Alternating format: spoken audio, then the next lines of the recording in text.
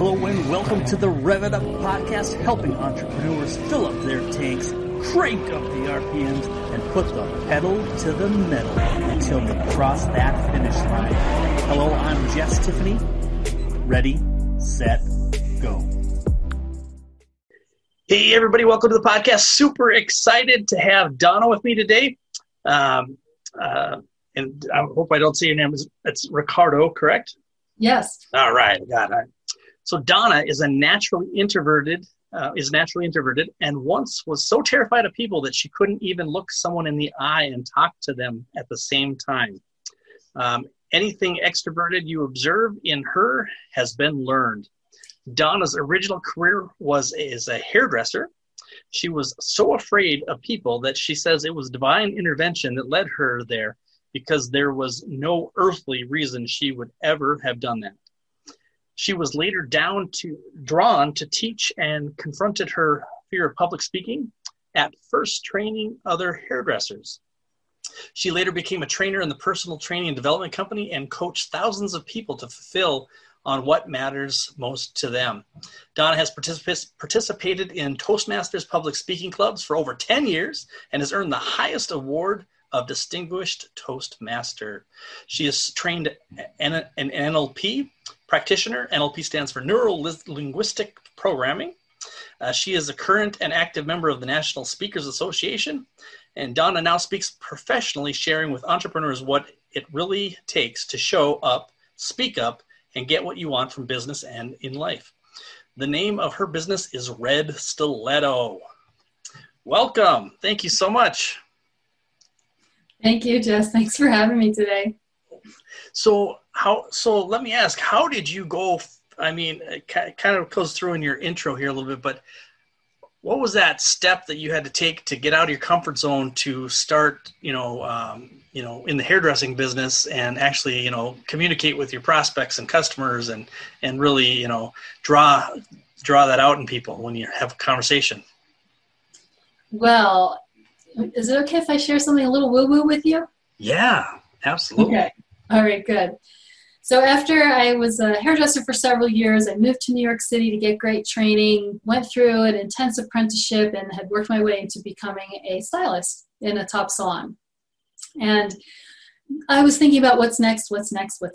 And I'd walk around, walk home from work, walk to work, just whenever I was somewhere by myself, just asking, what's next? Now what? What's next? Now what? And that went on for a very long time. I'm sure it was probably at least a year. And one day, wandering home from work, I was asking yet again and listening yet again. But this day, I heard an answer. And what I heard was teach. That was it. One word. But it was crystal clear. There was no mistake. There was no doubt. And I started then looking for opportunities to teach. And so the first thing that showed up was a hair show opportunity where I'll just, long story short, I found myself on stage getting introduced and so terrified no words were coming out of my mouth that they had to take the microphone from me and I had to leave the stage. And I realized that public speaking is different than teaching. Even though public speaking includes teaching and teaching includes public speaking, somehow my hairdresser mind, those two just somehow didn't go together, and I had to go out and learn. So I did. I went out and learned and ended up in those different places that you already shared when you introduced me, which all, rolled forward to what I'm doing now. Wow. So what was the first step? Was it just jumping into the hairdressing industry, or did you first start with like Toastmasters, or where was the starting point? Actually, both of those. So I jumped into Toastmasters, and then I discovered that one of the ways I can teach, because I wanted to work with other hairdressers and help them learn some of the things that I got from having moved to New York, knowing that everyone isn't going to do that. And I got with a product manufacturer. And so I went salon to salon teaching other hairdressers on products and on hair cutting techniques. So while doing the Toastmasters. So that's where it all started. Wow.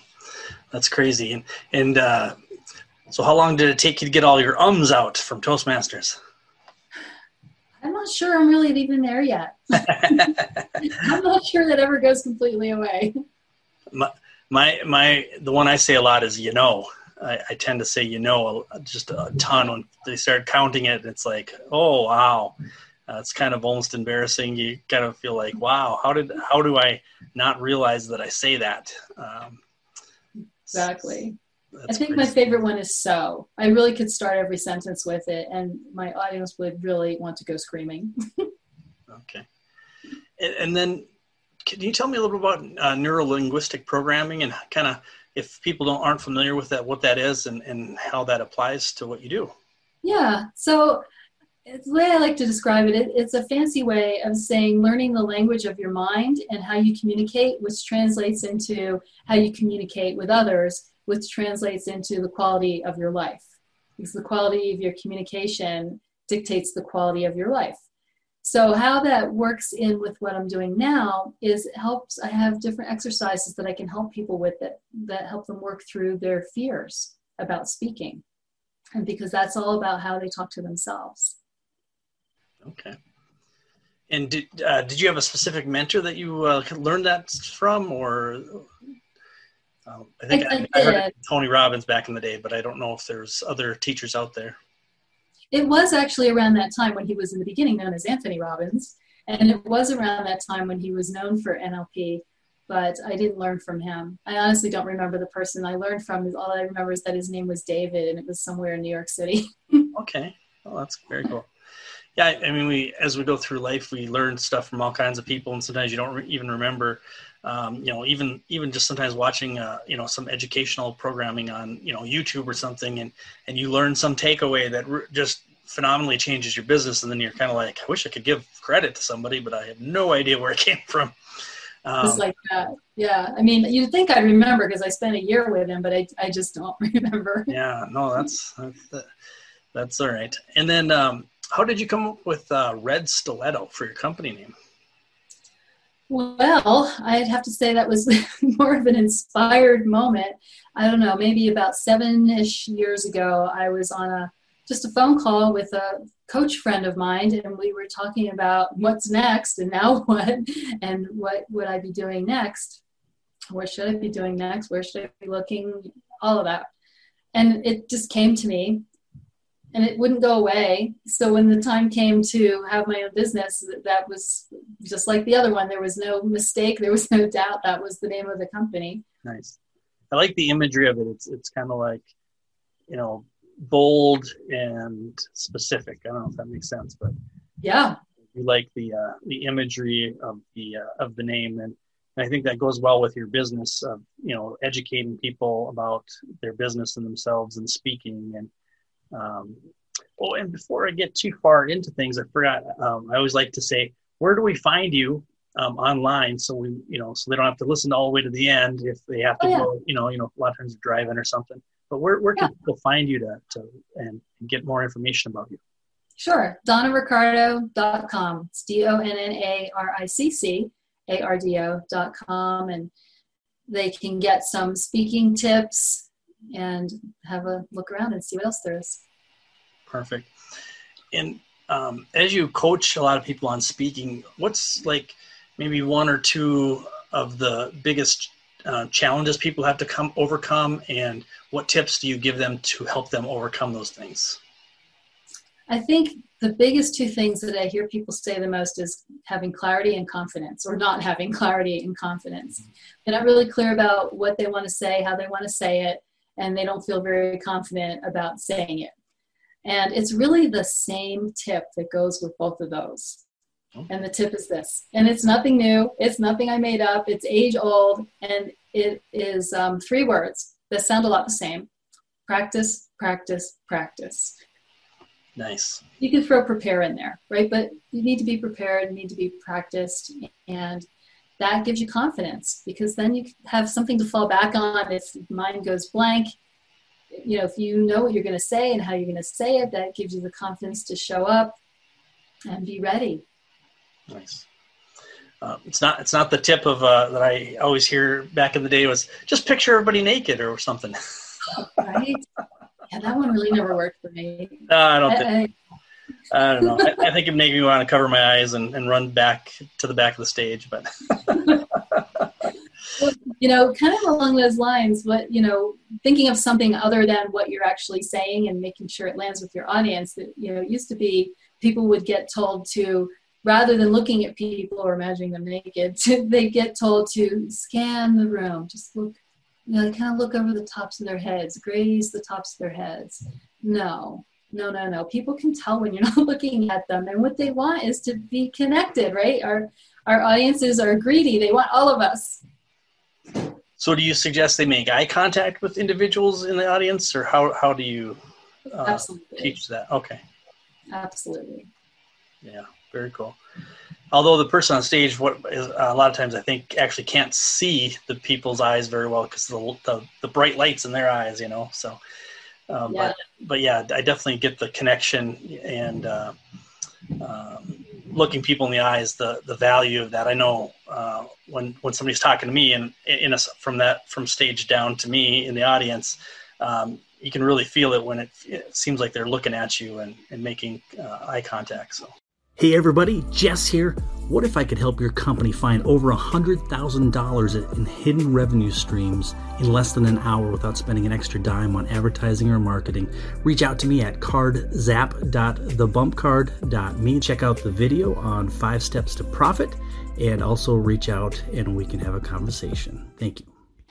Because they're making the effort. So there's a lot of speaking that goes on before you get to that big stage with those blinding lights. There's a lot of speaking that happens. True. Everything from one-to-one networking. I say that that networking is one-to-one public speaking. Okay. Everything from that to, networking groups, to summits and conferences, and, then you get all the way up to those big stages with the bright lights. And even then, you still would look to a section, you can't really see someone, but you want to make the effort to, as if you are, because people will still feel that intent to connect. Yeah.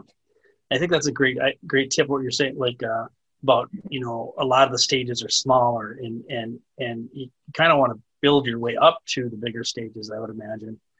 Yes. And I like I used to do a ton of speaking at the little meetups groups, and just going around and talking to a bunch of them, or Toastmasters like you did. The National Speaker Association here up in Minneapolis anyway is pretty active. So you probably know some of the same people I do, I imagine, in the NSA, but yep, possible. There's no overnight. What's that? So we'll have to talk about that later. Probably. No. Yeah, there's no overnight sensations in the world of public speaking, as far as I know. Yeah, it's really learned. Yeah. So in which state are you in again for the NSA? I'm in Colorado. The Denver chapter. Yeah, very cool. NSA Colorado. Yeah. Yeah. So, and do you speak then at some of those different conferences and events then locally there, I assume? Not with the NSA or through the NSA. That's really more just for our own personal training and development, and connections and that sort of thing. But I speak at the networking groups. Awesome. Okay. And so when you talk about practice, do you think people should memorize their talks, or more key? I don't know. I've heard people say different stuff. Like some say I do bullet points for the most part. I don't usually just have but when I was younger, I used to have it all memorized. So I was curious if there's a better method, or. I don't know that there's a better one. You certainly have very strong opinions about what's better by some people, according to some people. There seem to be 2 general schools of thought on this. One would be to memorize, and the other one would be to wing it. And then there's the bullet points, but that's, I think, leans more in the realm of being prepared than the winging. Okay. But people can tell when you're winging it, right? And it's a message then that's more like just top of mind, just stream of consciousness coming out of a person's mouth, and there's, the odd person that is able to pull that off to some extent. But in the end, people want what they want. They want what they came for. There's always a what's in it for me that they want from the speaker. And to just ramble on, people don't really like that. They might be entertained by that person's personality, but it's not the ideal. In the ideal world, there's a real message, and you're delivering some content of real value for the audience. And the other thing about that is too, you usually have time. I don't really know too many instances where you can just go on however long you want, right? Usually you have a time slot and a certain amount of time you're given to speak. And if you're prepared and you memorize, or at least make the effort to memorize it, you're going to honor that time, honor the speaker that comes after you, if there is one, honor the time of the audience. I mean, I was at a networking event a couple months ago, and we had our speaker. We have a monthly speaker, and she came in, and she actually is a speaker trainer, and she went over time, and the organizer was furious. And you just don't want that, because especially in the beginning, I mean, I think maybe almost always, it's through relationships that you get the speaking opportunities. You certainly don't want to anger your people that can give you opportunity. I totally agree with you there. Yeah. I'd say most of my speaking things that I've done have been referrals or they heard me online or something. But yeah, totally. You want to respect the people that are giving you the opportunity. And that is really important. I agree. Definitely. Absolutely. And so do you have any tips on how to, well, I guess it gets down to practice. I would say how to keep on time, when you're speaking, because it seems like, especially like a lot of the events where it's more of a BNI or something where you're kind of got 1 minute or 3 minutes or whatever it is.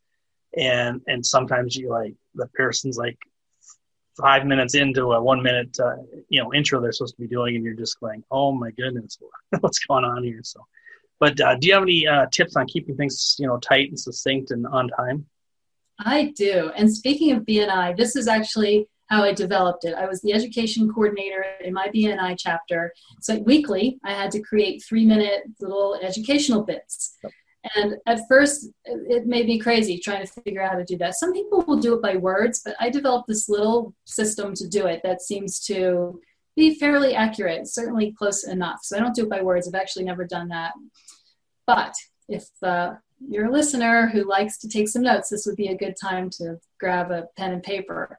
And what I like to do is a 14-point font, Arial, double space, bullet points, and each bullet point has either a word or a complete sentence. And the word isn't a reminder word. You're writing out exactly what you're going to say. Okay. You're just dividing it up by, like a word might be like, say, give a sentence, and then a reaction might be no. Well, no gets its own bullet point.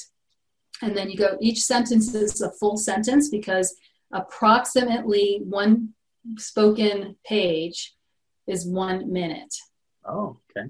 If you format it like that. So it's double space. So 14-point font, Arial, double spaced, bullet points, one word to one succinct sentence will end up being about a page a minute spoken. Wow. That's a great tip. I actually don't think I've ever heard that one before. So no, I made it up. That's a Red Stiletto original. It is. Awesome. Well, that's good. Yeah, I like that. And I think that, and then make sure you're hydrated, I find is a big thing when you're speaking, because after about 5 minutes into a talk, I'm just like, I can't talk anymore at all. So I got to stop and take a big swig of water and stuff. So Be prepared for that. I think that's something I've forgotten a few times. And then you get up there and you're like, and people are wanting you to finish your 10-minute talk or whatever you're doing. And you got to take a 2-minute break to get water because you can't talk anymore. It's kind of embarrassing, I'll admit, from experience. And I would add, not ice water either. Room temperature water. Room temperature. Mm-hmm. Yep, that would be the best. Is that easier on the larynx or on the throat or something? Or it's easier on the throat. Then you're not clunking ice into your microphone. Oh. You're not, maybe you have sensitive teeth. You're not dealing with that. I mean, it's the most neutral thing, least distracting, least disruptive. Yeah. Okay. And do you have any opinions on the look or the wardrobe or that sort of, how you look on stage? People have different opinions on that, but Yeah, I have lots of opinions on oh, that. tell me one or two. I'd like to. I was in the beauty world, and we were very fashion oriented, and so I lived in New York City. And it just also happens to be a personal interest of mine. So I would say mostly, see, there's that. So mostly keep it simple. Keep it simple. Dress a little bit better than your audience. So you want to, come across like you are in sync with them, part of them, because you're offering something to them. You want them to be able to hear what you have to say, but you want to just look a little nicer because you're up in front of them too. So look a little bit better and try to be somehow in sync with what they're wearing, the types of things they're wearing. So you wouldn't, show up in like a full-on, Hawaiian luau gala to an event with a bunch of accountants, let's say, not that that's a little dramatic. Nobody would do that, but I would avoid for women statement necklaces. So you don't want to do anything, more things for women that don't do things that are going to distract away from your face and people listening to what you're saying. So not a lot of stuff going on down around the neck and throat, and avoid big earrings, because it depends if you have one of those microphones that it can clunk against. It's going to, that it's going to. Keep the hair out of the face, and that way, one, people can see your face, and two, you're not tempted to mess with it while you're speaking. That can be very distracting. Another thing that can be distracting for ladies is long necklaces. I'm sure I'm not the only one that plays with my long necklace while I'm speaking. So now I have to, they're banned from my speaking outfits. And then, again, mostly these are for ladies, but if you're on a panel and say you're on a stage, well, in general, for a speaker, I would avoid a short skirt. I just would avoid the short skirt in general. It just looks young and not as professional. And if you're on a panel, especially avoid that short skirt and even a flowy skirt, because you're up there and people's eye level are at your knees. So, if your skirt's short, it's going to make you uncomfortable and they're going to be looking up your skirt. So it's not good on any level, that whole thing. Yeah. So short skirt, high heels, not a good combo. Okay. Not very professional with or without the panel. Right. Yeah. No, I get that. And then as for men, are the big, bright, bold ties good or bad? If it takes away, if it's distracting, anything that is distracting away from your face, not so good. Okay. Yeah. Unless you have that kind of personality, which I think a lot of these speakers are more introverted than you might think.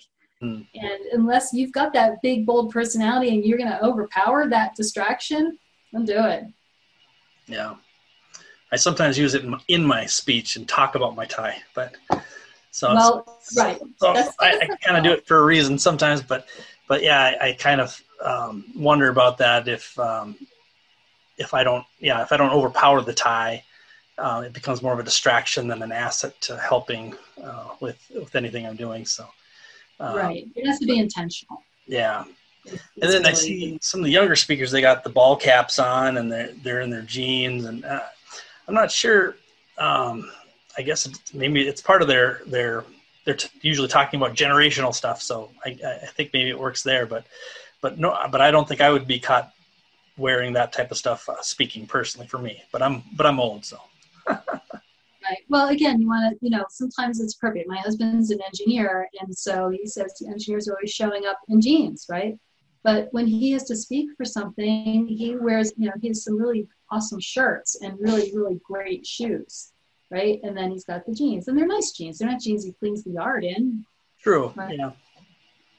Yeah.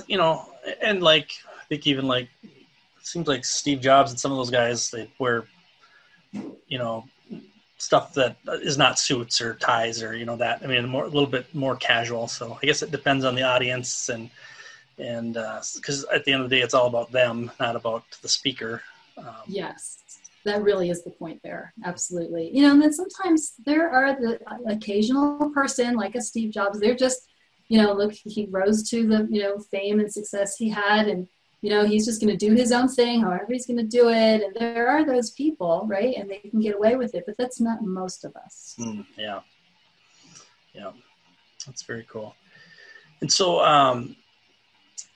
So how long have you been how long have you been in the limelight doing the speaking and the teaching and stuff like that through your different platforms there? I think from when I first started, it's probably about 30 years. Okay. I knew you were a seasoned veteran, but I wasn't sure.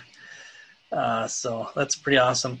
And do you still find that you go back and pull things from back in your hairstyle days that are still applicable today a lot? Yeah, sometimes. Yeah, for sure. Okay.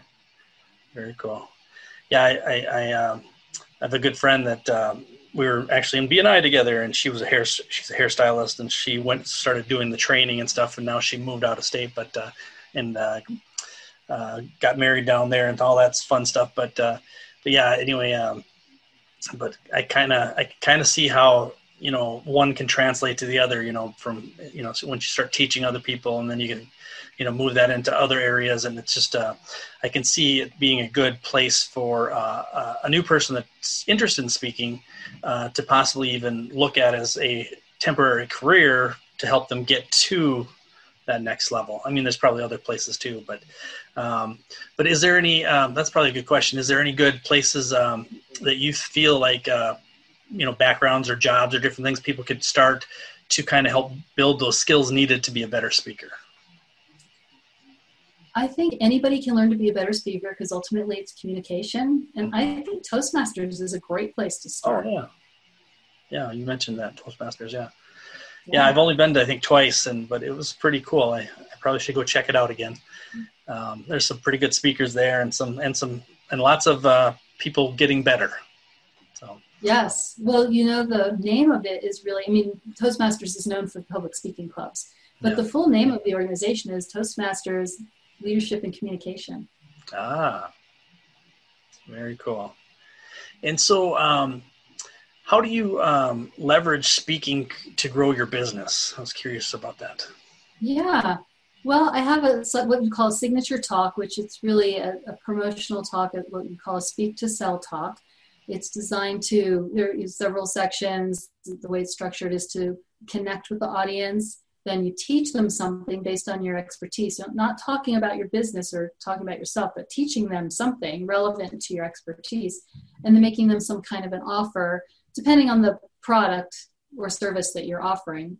It could even be as simple as an offer to connect further and have a one-to-one call. Like I have what I named a Speak Up Discovery Call. It's a one-to-one conversation. I have a course that I'll be bringing out this fall, and so then I might offer that. So it just depends on how much time you have to speak, what you might offer. But it's a way to reach more people at once and have an already prepared something. So it's different than keynoting, where you might, motivational or inspirational talks where you might go into a company and speak about something that they want you to speak about. This is where you're speaking to your ideal client and audience of your target market, talking about something that they would be interested in that's relevant to your experience, and then offering, to connect further, for them to buy something from you. Okay. And if somebody wants to kind of maybe get on a pre-list to get your course, and kind of start that conversation, do they just go to your website, or what's the best way to make that happen? Yeah, they could go to my website and they could sign up for the speaking tips that I have on there. And I just renamed it, which I can't remember what the name of it is. Oh, okay. Thinking of the old name, but I know I just renamed it. But it's 7 tips. Okay. 7 tips to improve your public speaking. It's got a better name than that, but it's something like that. And then when they sign up for that download, then they'll be in a mailing list or something, I assume, so you can notify them when the course comes out. Exactly. Fantastic. And so this podcast, we try to talk a little bit about revenue. Is there a couple tips that you would say, I guess kind of what you just covered probably, honestly, but any tips to help grow your revenue using public speaking or talking to people, communication? Well, like pretty much what I was just saying is getting in front of more people at once. Yep. So you're not having those one-to-one conversations or finding those one-to-one people. You may still have those one-to-one conversations, but reaching more people at once. And then also having some kind of a program, if possible. Group coaching is another great way to do it. Okay. Very cool. Well, awesome. Well, Donna, I really appreciate you being on the show today. I think I learned a lot, and I'm sure everybody else did too. And just excited to see what your course looks like when that comes out. So make sure to keep us in touch. Maybe when that comes out, maybe you can come back and speak again with us. That'd be great. I love that. Awesome. Well, thanks everybody, and have a wonderful day until we talk again soon.